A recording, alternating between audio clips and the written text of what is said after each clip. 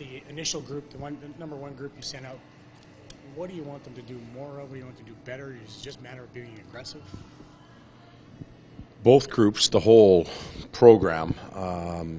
When we've had success, we've made good reads, we've moved pucks firmly, quickly, and we've made the next play. When we're struggling, we seem to hold on to it a long time. We let penalty kills reset, so we're doing their job for them. And the other night, we were all very frustrated because we had been building some momentum and had some success. Even if when we weren't scoring the games before, we had some momentum going, and I thought we gave that back the other night. So we've got to fix that. But a lot of it was individuals making very poor decisions, forcing pucks through, stuff getting picked off, and frustration built. So I don't anticipate us being in that situation again tonight. I'd like to think that we're sharper and we'll move pucks around better. We've had success when the puck has got somewhere near the net, and we're prepared to play on the inside and grab rebounds and score on secondary chances. So when Ekman-Larsson doesn't play on their power play, like he didn't play last game, does their power play change a lot? Do they just shoot the puck more? He's a distributor. That'd be a good question for Tip. In pre-scouts, they've still been dangerous. Stone can really fire the puck well.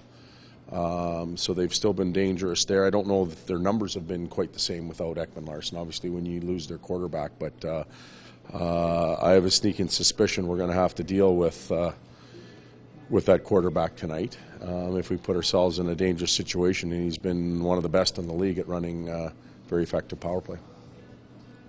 Patrick Maroon, a little under the weather? Yeah, he is ill, won't play tonight, and we expect him to have him back in San Jose, but can't go tonight. We'll decide between Adam and Anton. One of those two will play. What are your choices there? One's a normal center.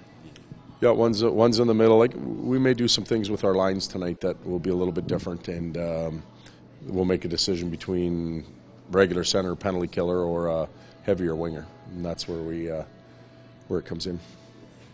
Is Party close to being able to play or not? Party is closer to being able to play. He's not with us actually today on the trip. He has a family issue that he's dealing with, and then hopefully he'll join us later on in the trip or when he gets back. Have you shut down Klefbom for the rest of the year?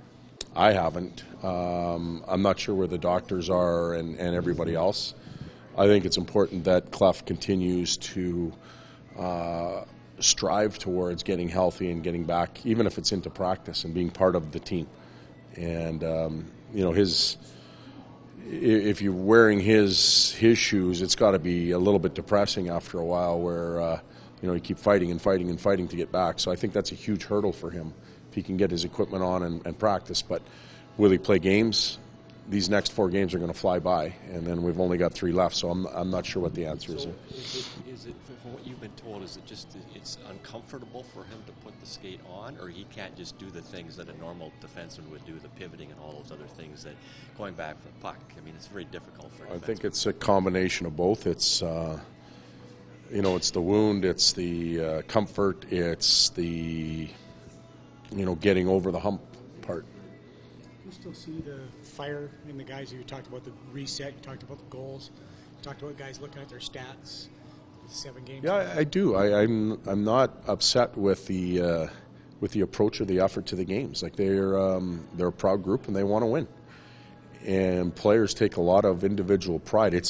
It's easier to look up, for example, just you've got 20 goals and 20 assists and you're +4 or maybe +14 and things are going really well and you're having a good year. That's real motivating. But then you look at the reset and you see where you sit within the team, and that's a motivating factor. You want to be one of those top guys again, and if you were struggling earlier, you want to improve. So I haven't sensed a quit attitude in our team at all, and if I do, I'll be really disappointed. Why can't you beat Arizona?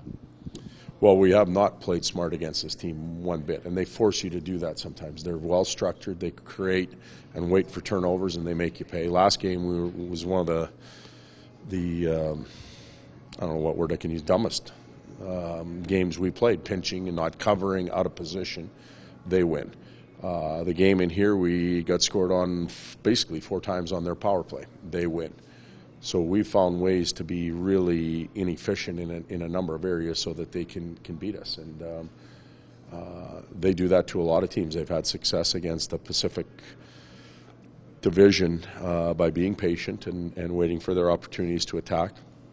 Their back end and their goaltender, between the 3 players that are on the ice, is exceptional because of the way the goalie moves the puck and how well rehearsed they are at breaking out. So was it disturbing last time when a guy hasn't played for like 3 months, Smith, for them to get a shutout? Not Or discouraging? discouraging, but I think that in knowing Mike Smith, that doesn't surprise me. He has the ability to play like that even after a long period. He's so athletic, and he worked a lot on his game when he was out, so it doesn't surprise me that he was able to come in and do that, no.